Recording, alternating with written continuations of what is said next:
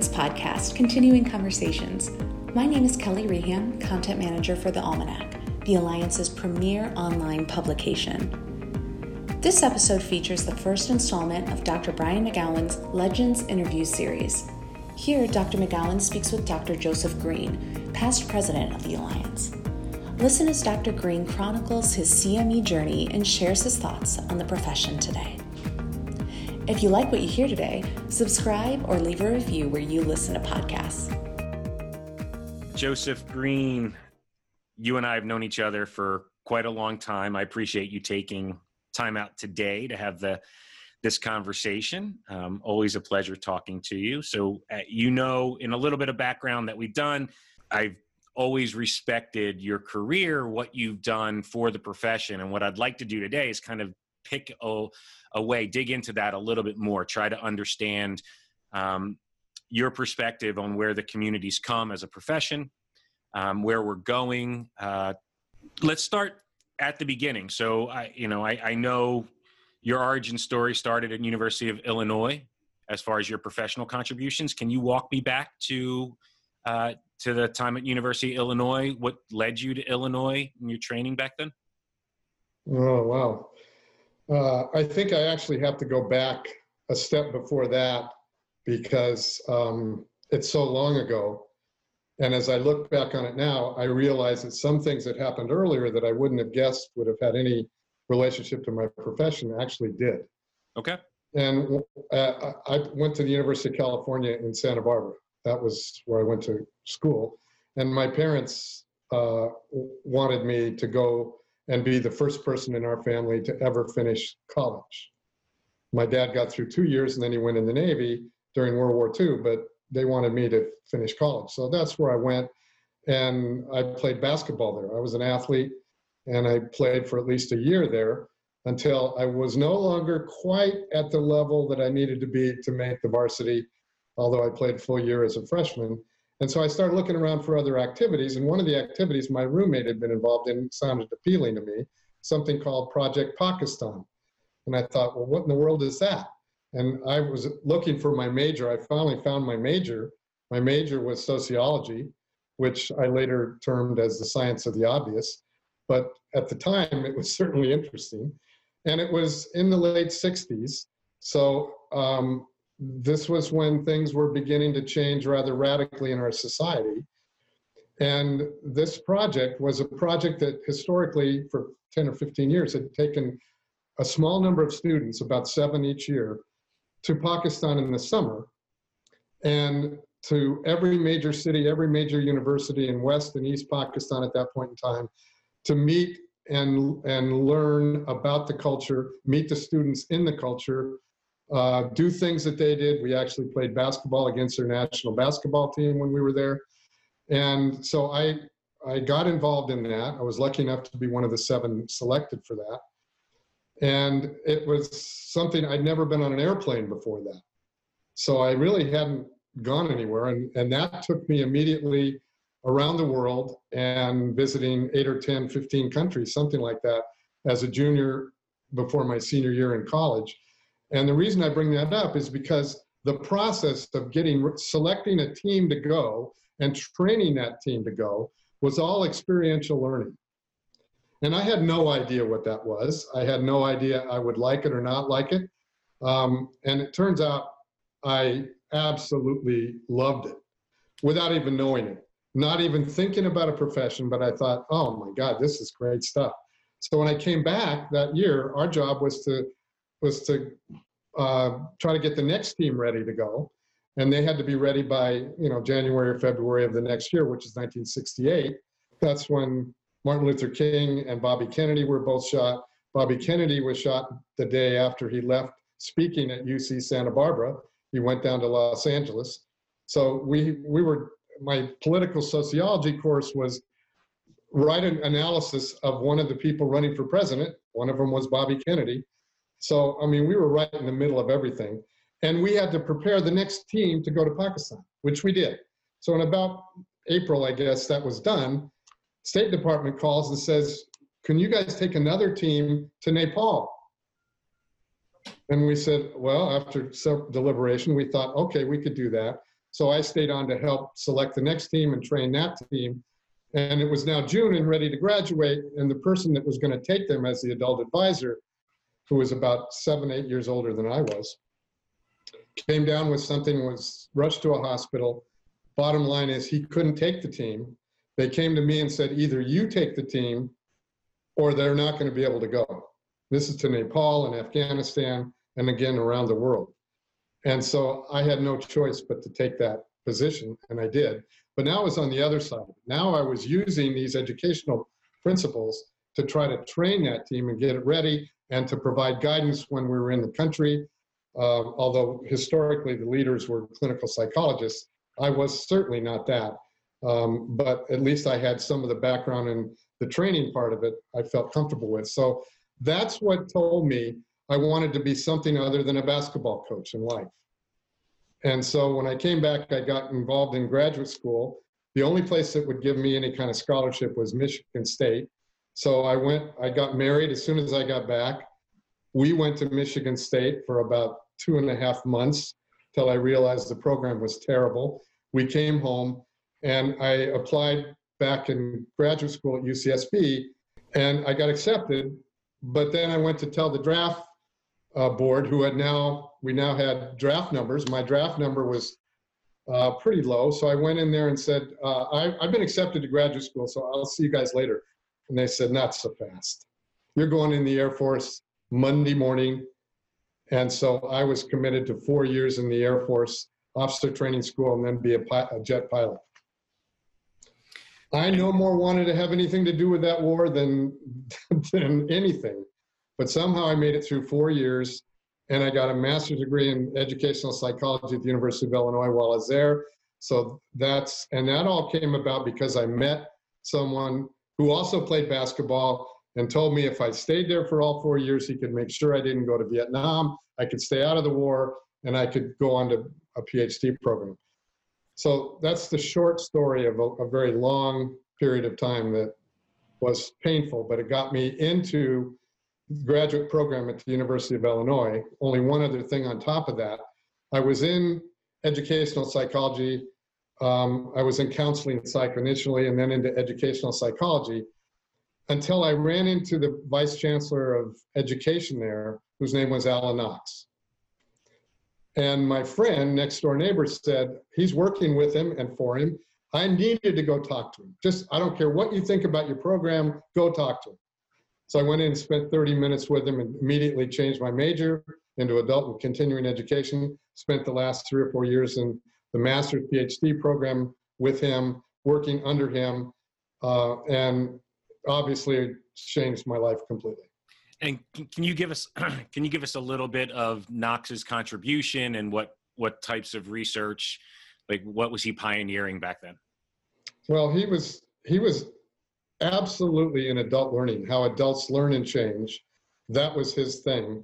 But he also became vice chancellor of continuing education at the University of Illinois, in addition to being a professor.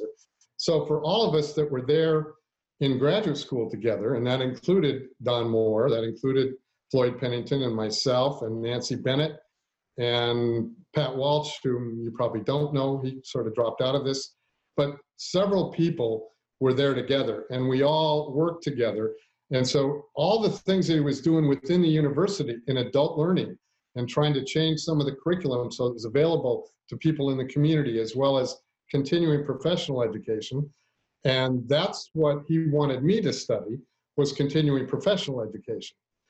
And so Floyd Pennington and I both liked that so much that we both jumped into it.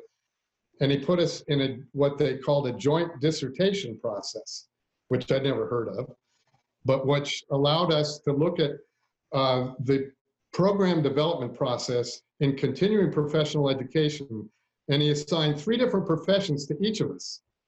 And then we did a tour of Big Ten institutions and went and interviewed people about the continuing professional education process. How do they go about designing, implementing, evaluating activities for adults? And why is it different than it would have been for children or in graduate school or for kids? And so we did that and ended up writing 2 separate dissertations on the same subject. And then Alan's idea was, when you're done with that, the first thing you have to do is write a journal article. And you cannot leave the program until you've written that journal article. So we combined together to write the journal article and immediately got invited to this, I believe it was the second meeting ever of the Alliance for Continuing Medical Education. We were invited to speak about our dissertation to that group. So we went, I think it was New Orleans, I'm not positive about that, but we went and gave a talk about continuing education, adult learning principles, and the effect on professionals and how we could change the way we designed, implemented, and evaluated these kind of activities to have more impact on healthcare, which is basically where that whole idea started and where we sort of took off from there. But so that's how it all started. But Alan would have us involved in every single thing he did. And he was the kind that would come to your desk and say, "You have 10 minutes. Yes, I have. Walk with me over to the gym. I have to pick up my stuff to come back here to work out later. So we got a good 10 minutes. We can." And he was always doing that and involving us in meetings. And then, of course, teaching us and then having us teach. So you just could not have had somebody better as a role model in adult learning, and someone who we obviously respect enormously and still do. And I can tell you, having worked with him a year or so ago, he's still so far in advance of me. I can't keep up with him. Never could and still can't, but God, it's fun trying. So context of the time, we're talking 75, 76? No, earlier than that, 72 to 74, something like that. Okay. And so global context, we've got Vietnam War mired, right? Not quite coming to an end. Mired. Returning casualties. Similarly, we've got the birth of mandatory CME. Like we're in the midst of all that, right? We're just trying to figure out whether this is a learning journey that needs to be mandated or regulated, or whether this is a learning science. And so you go to that first Alliance meeting, and Alliance meetings have 1,500 people in an exhibit hall and medical education companies. Nothing. Okay, so can you give us, what did the Alliance meeting in the early 70s look like? Well, as I said, I think it was the second one ever. As I recall, there might have been 30 or 40 people there. And it was a good percentage of the people were physicians. That, first of all, that's the leadership of it. Not all of the people were physicians, but most of them were. And they listened intently. I think they very much liked what they heard from Floyd and me. And they invited us to participate in the organization. The organization, as I understand it from the people who helped start it, was by invitation only. I mean, it was, people sat around the table and said, "Who should we involve?" And they started naming different deans around the country, associate deans in medical schools and other folks that were doing this kind of work. And they invited them in. And so they talked to Floyd and me at that point and said, "We'd really like you to be involved in the organization." So I don't think I missed another meeting until one of our grandkids was born 40 years later, so, or whatever number of years. But it was very small and very, very informal. Like what you hear on the Alliance podcast? Visit almanac.acehp.org to read the latest news and insights for healthcare continuing education professionals. Visit today to get informed and inspired. You and I have talked about this a little bit in the past. So you have, at that point, continuing education, which is a newer concept.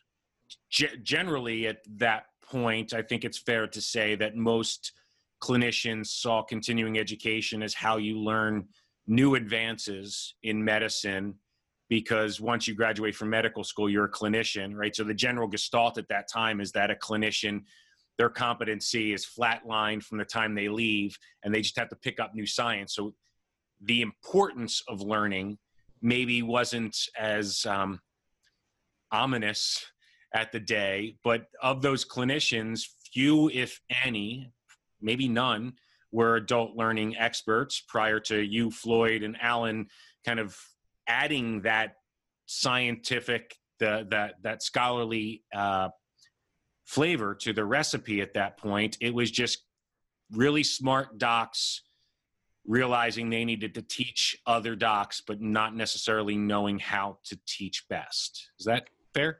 Yeah, and there was another element in there, and that had to do with the mandatory continuing education, that physicians were suddenly facing mandatory CME requirements where they had to get 30 hours every 3 years or whatever it was, way, way back. And so it became, the profession grew as a result of that, in that more people were providing that because more people were willing to take that and even pay money to come to it on occasions, because it was mandatory. And of course, there was this debate raging in graduate school about the benefits and drawbacks of mandatory continuing education of any kind. Yeah. And so we didn't actually know what we felt about any of that. None of us who were Alan had some experience in continuing education health professions, but none, Floyd and Don and myself, we come out of very, very different backgrounds, but none of it in healthcare. So we had no idea about some of these issues. And so the first experiences we had were with Alan and dealing with some physicians until we went out from the University of Illinois into our jobs.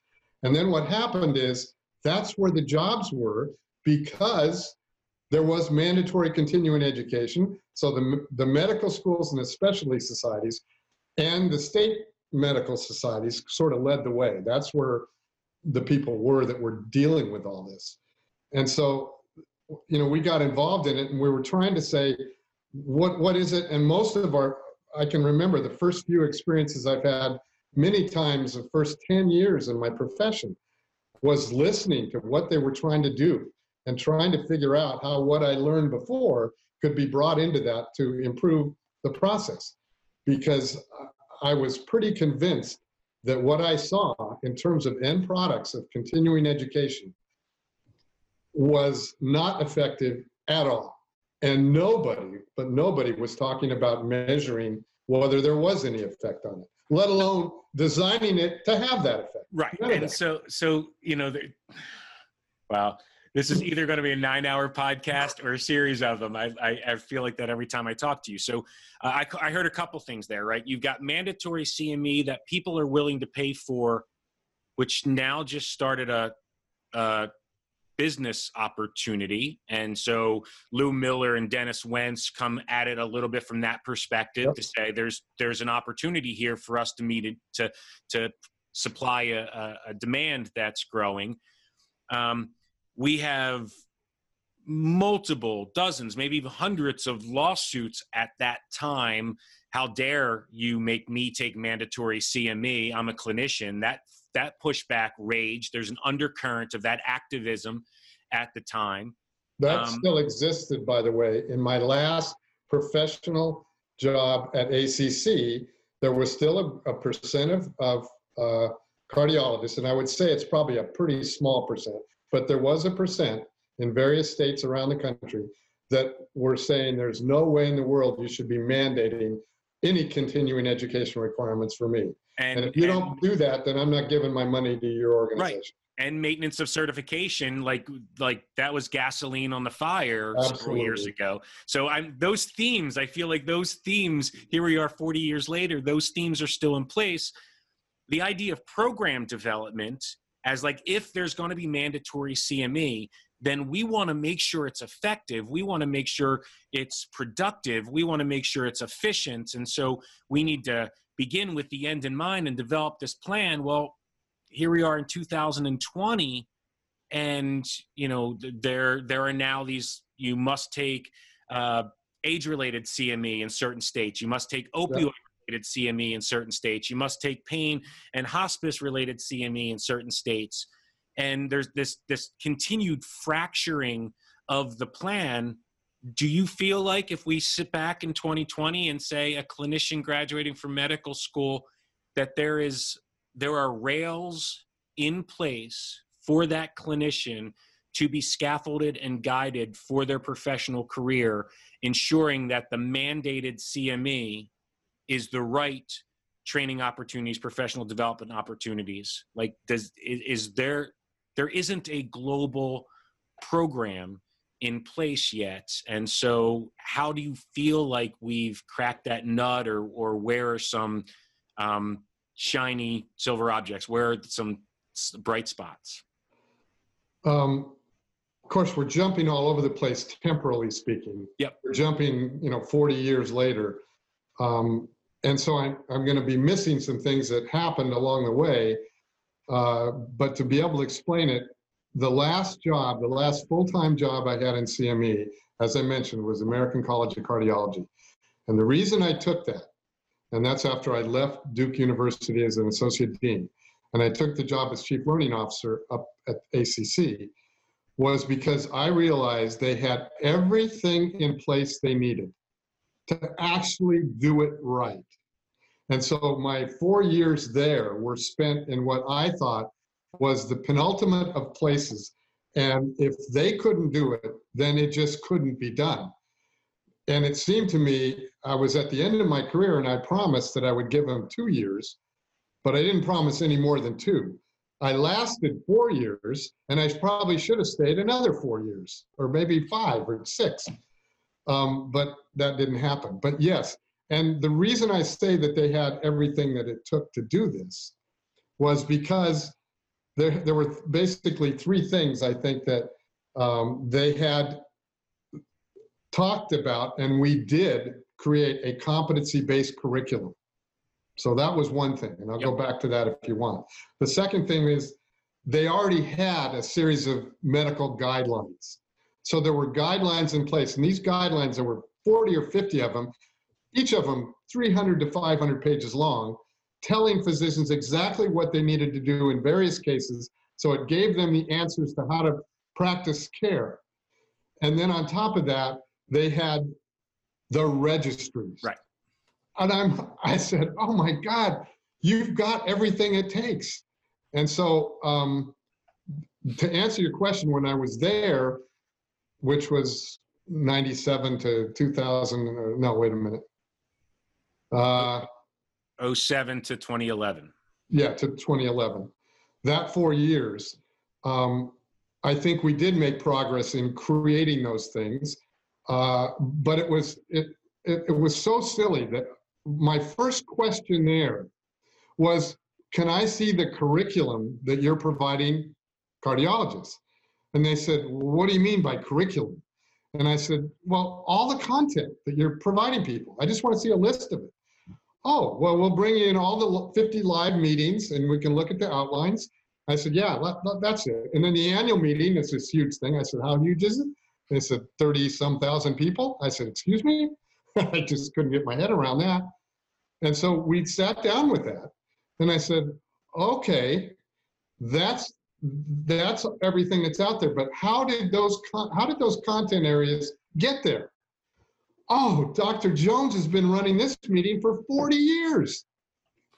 So all the content that was put in place through the annual meeting, well, the annual meeting is a separate story, but sure. The live programs that they had was there because a given physician at some point in time took the bull by the horns and said, I'm going to do that meeting. And so I said, okay, well, what's going on? Well, before you got here, we realized, and this is when Marcia was there, we realized that these physicians that took these courses as chairs actually became owners of the course. And I don't mean conceptually owners, I meant literally owners. Yeah, in both ways. And they weren't about to give any of that up. Right.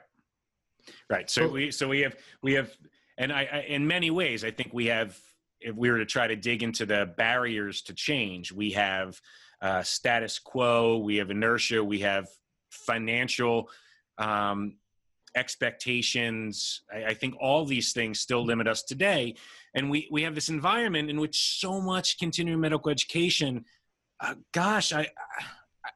you could probably convince me 90% of continuing education is disconnected and like I refer to as open loop or pushed based, even if it's coming from— what percent? I'd say close to 90. Yeah, I would go higher.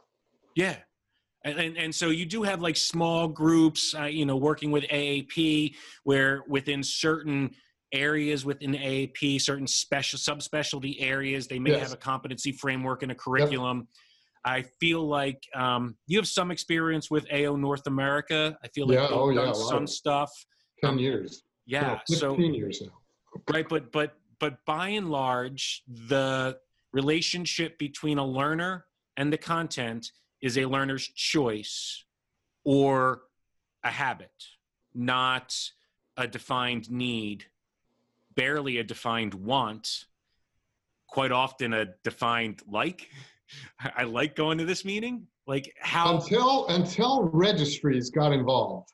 Okay. The registry involvement, in my opinion, was the thing that sort of tipped it over for ACC at that point, to where the leadership of ACC started listening to what I was saying a little closer and thought, oh my God, maybe we do. When I got there, they had taken all the educational functions and thrown them all over the college just to give them to someone to take responsibility for. And they said, the first thing they said is, pull them all back together. They need to be pulled together. And so I did that, but the one thing that I wanted to have under education that I couldn't succeed in getting were these registries I kept hearing about. So I got into the whole history of the registries, and someone else was involved in the registries, probably the right kind of people. But so how you're going to get access to those registries changed. It wasn't going to be underneath our purview, but they were available to us if we knew how to figure out how to do it. Right. But that was the key, because that's where we started showing physicians what they didn't know. And with mandatory education there at that point, they had a need to know what they didn't know. And registry data gave it to the college and to them without them having to do any additional work, because we own the registries and the government had mandated the use of many of these registries if you were going to receive any Medicare reimbursements. Right. So they had to be involved. Once they got involved and we took registry data to them in their practice settings and said, how do you think you're doing as it relates to treatment of X? They would say, oh, we're doing great. That's not what the data tell us. What data? And we share the data. Well, that's not data about us. Yeah, there are. And we said, yes, it is. Here's the numbers. Once you got them to that level, they start saying, well, hell, we got to fix that. And the cardiologists are very good at doing that, as you probably know. Once they realize there's a problem, they want to get it fixed. Gwande writes about this beautifully, about going into taking all the health data from Texas and going health system by health system and walking in and saying, you're spending 8 times as much and you've got twice the morbidity and mortality for X, Y, and Z. And saying this big cowboy doctor with a cowboy hat sat up and said, you don't know anything about medicine in McAllen, Texas. And he's like, yes, I do. In fact, I know medicine in every single county in Texas. And he said for weeks, this chief operating officer, lead physician of the healthcare system just kept telling him how different a hip replacement was in McAllen, Texas. It's different than any other place in the world. And like that idea of showing someone the data. Now, there's limitations to that, Joe, right? Sure. The registries you have, at a best case, maybe there's 30 or 60 of them in defined clinical areas in hypertension. And you can try to parse that data out for hypertension in different age groups, but is it idiopathic hypertension? Well, okay, now the data gets a little bit weaker and you get down and down, but it's a great starting point. I think it may, in a perfect world, let's kind of crystal ball it for a second, right? Could continuing medical education be a truly efficient, closed loop process, absent of guidelines, registries, a competency framework, and a curriculum? If you don't have those 4 things, will we reach arete? Will we find ourselves in a place where the hours and energy and time and expenses that are being allocated to continuing medical education are moving the health system forward? I don't think you can, but I think there are ways of doing it, and we've certainly not had. I mean, most of the continuing medical education I've seen in my life, and I've seen it from every setting. I've been involved as a consultant or a staff person in every provider type there is. So I've seen it from every angle. And as a consultant, just to sort of bring the story of guidelines up to date, in a big health system in Texas, once again, 2 years ago, we were working because two hospitals were sort of merging together. A county health system, or a county hospital, that was treating some of the worst cases in Texas, and a big academic medical center who was treating other issues, decided that they needed to pull together. And so they had me in to talk to the people in the community hospital, and it was larger by the numbers of people it treated by far, about how they went about doing what they're doing. Now, they don't have access to those things we're talking about. So we looked at it a little bit differently. I said, well, you guys in the health system are creating goals for the health system. You're being looked at by organizations all the time. You have to set up goals. You have to try to reach goals. You have to share data. All to do with the quality of healthcare being provided at your institutions, correct? Yeah, we do. We have all kinds of, go talk to so-and-so and so-and-so and so-and-so. So went around, talked to them, and certainly they had it. So working with the staff that was there, we figured out a way to look at what were the major goals of that healthcare organization in terms of improving treatment, reducing costs, reducing medical errors, all those kinds of things. We said, okay, now can we take another look at another piece of this? Well, what do you want to look at? Can we look at your internal grand rounds activities, which is the only CME they've had, but they've had it routinely for years and years, and they're damn proud of it. Can we look at the content of those?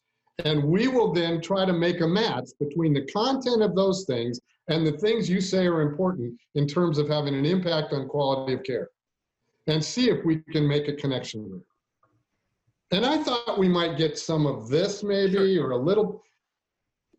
There were two ships passing in the night. The whole history of how the educational content came to bear had no relationship whatsoever to the people who were in charge of quality care and trying to figure out how to improve care at that institution. But when we sat down and talked to them about it, and they just put together this new education committee with our guidance, everybody turned and said, oh my God, of course we have to do that. So my whole point of that is, once you can figure out a way to do it in whatever setting you're in, and get people to realize the value of doing it, and how much money is being wasted. That's another big issue with the pharma companies, as you well know.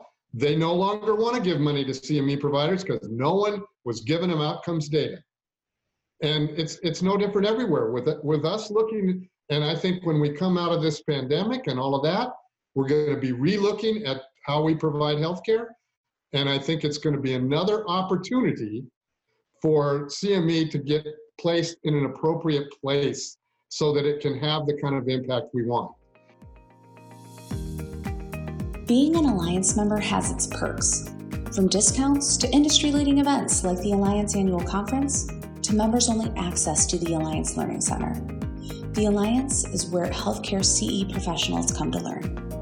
Visit acehp.org/membership to join today.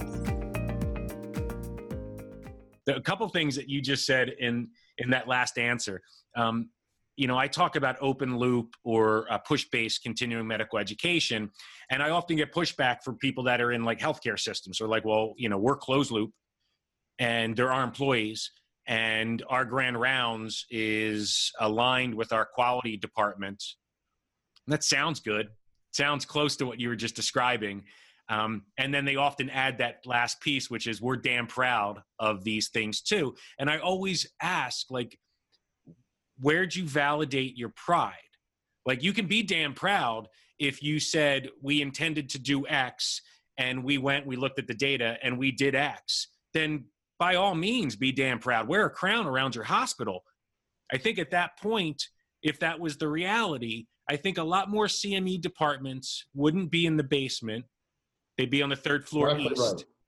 And they wouldn't be run by an assistant dean. The healthcare system would have a chief learning officer. Yep. If we delivered on the opportunity in education, then I think the organizations and the learners that we serve would see the rapid learning healthcare system as being our skill set and connecting all those dots. And the second thing you said is when you actually connected the dots, very high touch, Joe on site, connecting the dots for them. That case study, I wish we could replicate 5,500 times in healthcare systems around this country.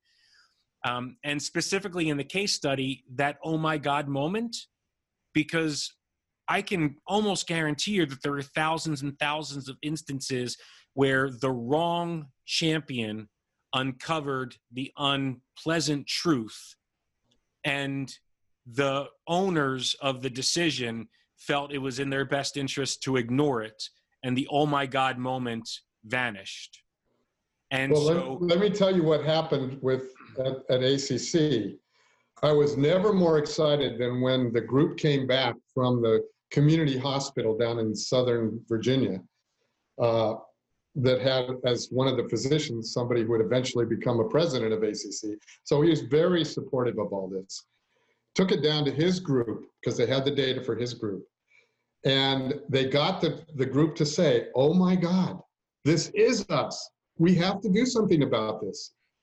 So the staff then, which wasn't me because I was being asked to do other things, I couldn't go down there. So my staff went down, and it was very interesting. The report I got at the end of that was that, okay, we agreed that we're going to have to help you create some learning experiences to meet this. So we're going to share with you the learning experiences we already have. Now, I've already explained to you where they came from. Right. There is no rationale in the world that those learning experiences were designed with these gaps in mind. We can't use those things.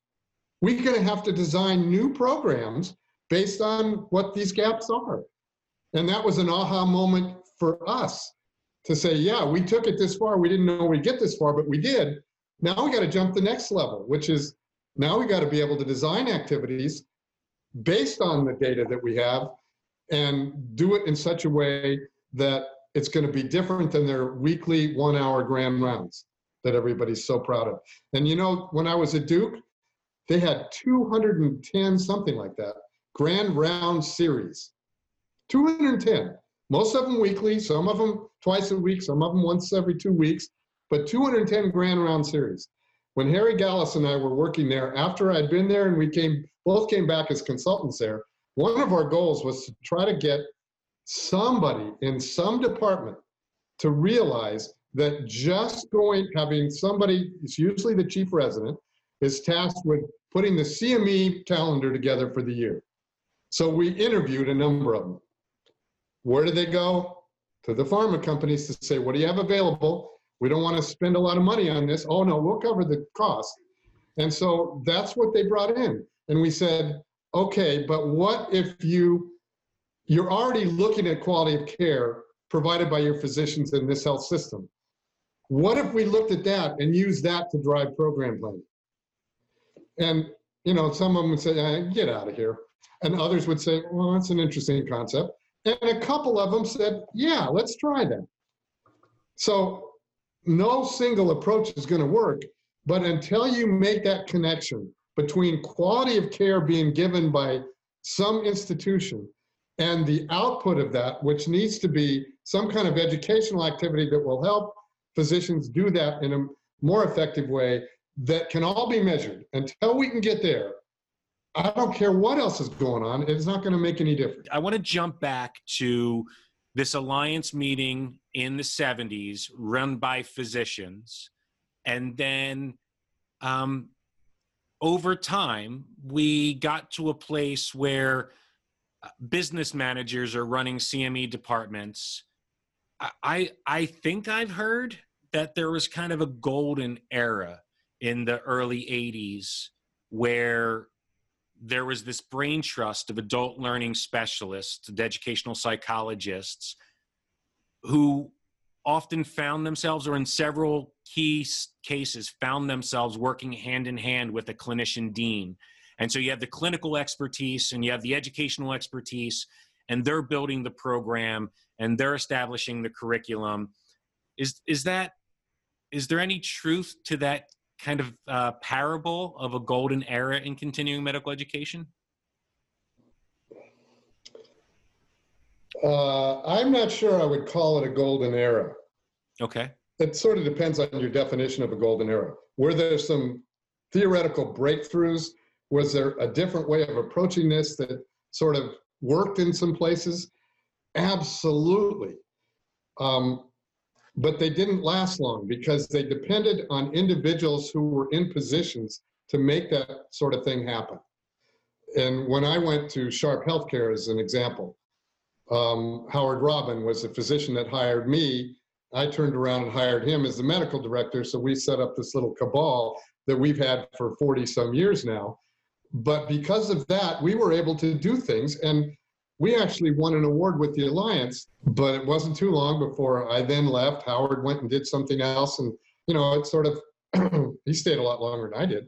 But it sort of depends on having the right kind of people in place. But you had really good people in the right places with the right kind of people working on all this. So yes, there was a time when it went from none of that existing to a lot of that existing in various places. But what I remember, at one point I kept thinking, oh my God, I'm going to another meeting as a leader of a CME thing at ACC. I probably would attend 10 of those a year, in which the CME community would come together and talk about how we needed to make changes and how are we going to do it.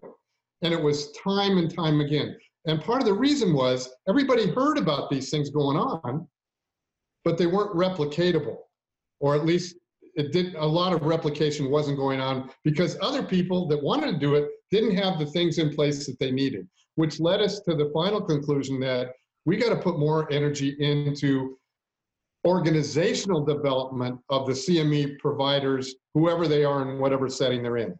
Because it's not just the staff, and it's not just somebody who's good and some physician that you talk into being involved in it.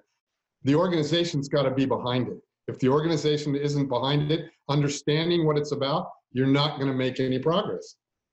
If it is the person in the situation, and we've heard 6 or 7 names today, over 40 years of these kind of educational psychologists, educational leaders who arose from Knox and from these early programs. Like, why can't we find the next several generations of those organizational leaders, those educational macro planners, like the folks that should be driving it? Where did they go? You mean, where have they gone? Where are they now? Where are they sitting? How can't we find them? I tell me if I'm wrong. I don't think you are wrong. Did they exist? Like, I think I've joked with you before that 10, 12 years ago now, I created this like story about the gray hairs are leaving us. They're all here still, thankfully, but there's still not another generation of the practitioner scientists or the research scientists in CME that are supposed to be learning from what you originally, like what you've been doing in the 70s and 80s and 90s, and building on that branch of science, building on that branch of organizational psychology, building on that branch of educational planning and leadership. Well, think of where all the education has been targeted for us in the CME profession. Okay. It gets targeted at staff people in a CME operation. And it's usually lower level staff who are just coming in new, and some upper level staff. But even when you have people that have been in CME for quite a while in their setting, they typically come to the meetings, but they don't always go to activities. they get together with their colleagues and friends and brainstorm how they could do whatever. Sure. But there's not a curriculum targeted necessarily at them. And and as I heard when I was president of the Alliance, the number of people who drop out of the profession every year was something like 20 to 30%. So there's a turnover rate of 20 or 30% of these staff all over the country in these organizations. And even at the top, it's significant. And you're not getting physicians involved very much anymore in the leadership of these organizations. And the target is content around adult learning principles. And not that I'm opposed to that in any way, shape, or form, but it's not around organizational development, how to make sure your organization can put together something that makes sense, setting up models. So that I would think the most important thing going forward for the Alliance could be, I don't know that I've convinced anybody of it, but the specialty groups that exist already, the hospital systems, the healthcare systems, the specialty societies, all of those different groups, instead of just meeting together because they all do the same thing every year, they have an hour or 2-hour meeting or 4-hour meeting, whatever, and then they go off and do their things and learn all this other content. They're not creating models. They're not testing those models. They're not trying to figure out how they can change the nature of their organization to be able to do that, how they can become invaluable in the organizations in which they work. That's a curriculum that doesn't exist yet, and it needs to. And I take people back to when Frances Maitland was in charge of the Alliance and the ACCME at the same time. And I was working very closely with her because I was in the project that was trying to create a book that would be the basis for the guidelines and principles we'd use in continuing education, at least in accreditation. And it just, I go back to that time and I think, oh my God, we could have done something, but it just, what she said at that point, what she had to say is that the ACCME would take the accreditation process and the Alliance would take training of staff.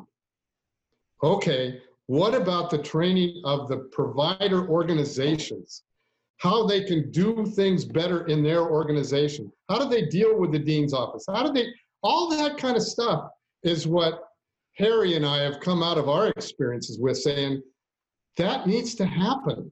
And I'm more than willing to help, but nobody's there to listen. I would agree. I feel like there is a pretty, if we had a registry, right? Yes. Our registry would glaringly, obviously tell us that there is a strength in accreditation rules and regulations.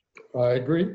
There is a strength in tactical operations, meeting planning, implementation of interventions. There is, maybe I'd give us a C- or D on content development, and maybe a D or D- on educational science, instructional design. Both of those two, I agree. Right. So, but, and Hillary Schmidt and others are focused in that area. But I don't know that we have even a seat at the table in terms of getting a grade. It's a, what do they call it? It's a not yet determined, like no grade can be offered. It is, please return for the next semester. It's just my pathway in the CME world has been so unusual because I didn't work in one place for 30 years. I worked in 12 or 15 places in 40 years.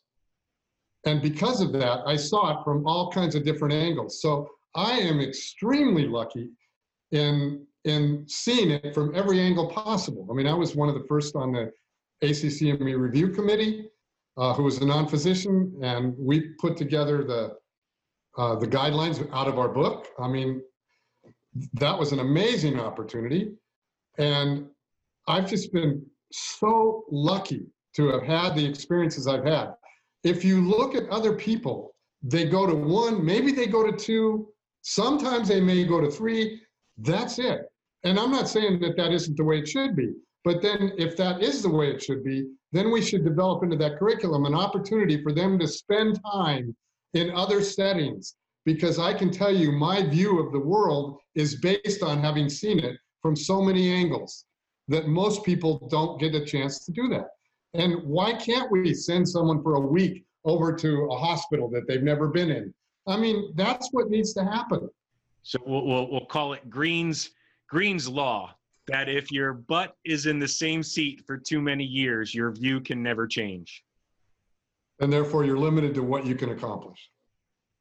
So let me finish before we both sound like just cantankerous, get off my lawn kind of folks here. Because I have a thought about why we're here. I don't have a solution yet. But my thought, and we've talked about this a little bit in the past, is there's a lot of very, very smart, very, very well-intentioned individuals in this community who, as all of us do, operate in fast-thinking mode. And so the same folks that would say they're damn proud of their grand rounds, or, at some moment after weeks and weeks of data manipulation, calculation, and bootstrapping, finally get their oh my God moment. The lessons I learned from those two things are that those folks don't know.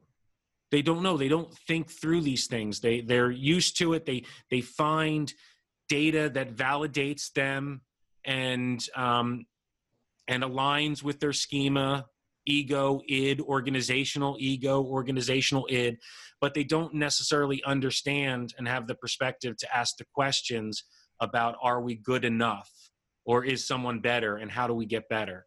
And that irrationality that we see in every part of our lives, I feel like that irrationality has strangled this community and many others, but this community, since we're talking about it, for 30 plus years in many ways. One of the questions you could ask that's indicative of that, I think, is how much collaboration has gone on among CME provider types of a similar type to say, hey, we've discovered something, and now we're going to make it available to all of our colleagues in this arena, and we're going to set up studies, and we're going to do, outcome studies, et cetera. We're going to develop our organizational capacity to do this right in this kind of a setting, and create a curriculum and actually create a method of evaluating it. How much of that kind of stuff has gone on? Very little to any of it, because all those meetings we come to, where do you go afterwards? You go back home and fight the battles in your home institution to stay alive and your head above water. All right. So to wrap up with his absolute thrilling conversation, we both believe that the rails and scaffolding that's required for truly impactful continuing education, professional development, are those four things you laid out, like data source. There needs to be a competency framework. There needs to be a curriculum. You have to, and there needs to be the evidence base or the guidelines, like that idea. And that can be taken at a specialty level, at a professional level. It can be taken at an organization. It would look different in every level. But yes, you have to have that, and you have to build your structures depending on what kind of an environment you're in, who you have inside the organization to do this stuff. But yes. And within our own profession, we don't have the registry. We have a competency framework that's evolved for the last 8 or 9 years, which I respect. I think there's a lot of good stuff in that competency framework. We don't have the curriculum, to your point, and it's certainly not a targeted enough curriculum so that different people in different environments can move towards that competency. We have a curriculum. We don't have that component of the curriculum. Yes. Yeah. And then I think it's fair to say we really don't have the guidelines that we need. And where there is science and where there is evidence, I don't know that this community has been open to it. Right, learning science and instructional design science, like those other areas that we gave bad grades to. I think in cases there is evidence there, not in a formalized guideline, certainly not in a formalized guideline for healthcare professionals and education, but there's a lot of science that's out there that we can learn from. I gave a talk a few months ago that kind of connected everything we as a profession need to understand about learning science, which we seem open to but haven't really made the commitment to. Everything our organization needs to understand about data science, which is a world, a universe in and to itself that we have very few talented community members. There's the whole world of implementation science, which you've dabbled your toes into over time, and knowledge transfer and all of this world, and that kind of organizational psychology, change management. And it's the last piece, which is the behavioral science. I'll end with the best book I've ever read. Okay. I don't know if it still is, because I've read a lot since then, but it certainly was at the time. The Fifth Discipline by Peter Senge. And that's the organizational component. So you have to have leaders doing the right thing within those organizations to bring about the kind of organizations that are needed to do the job that's needed. And if you don't have any of that, you can have all the rest of that, and it won't make a bit of difference in terms of how that gets perceived in that healthcare organization. It's going to be at the bottom of the list, which it starts at, and you're not going to get up to the level where you're actually making a difference in the quality of healthcare, and you can prove it, and everybody knows you're doing it. That isn't happening, and it needs to. Let's end it there. I appreciate your time. I'm sure you and I will talk shortly, and may even convince you to come back for another episode. Any final parting shots for this day? Stay healthy, stay happy. Yeah, I think that's probably at this point in time. And I actually am beginning to feel, for the first time in several months, I'm beginning to feel that it's so bad right now on so many dimensions that I've never experienced, can't even explain to my grandkids, let alone my kids, but my grandkids can't explain it to them because never been through it, that I think maybe we can make some progress out of this because it's so bad. And I'm going to throw the CME world into the middle of that too. We've done a lot of things in 40 years. A ton of things are available that weren't available back then. If we add a couple of other dimensions over the next 10 years, I think we can begin to make the impact we've all wanted to make as a profession, not just in individual cases, but as a profession that we need to make.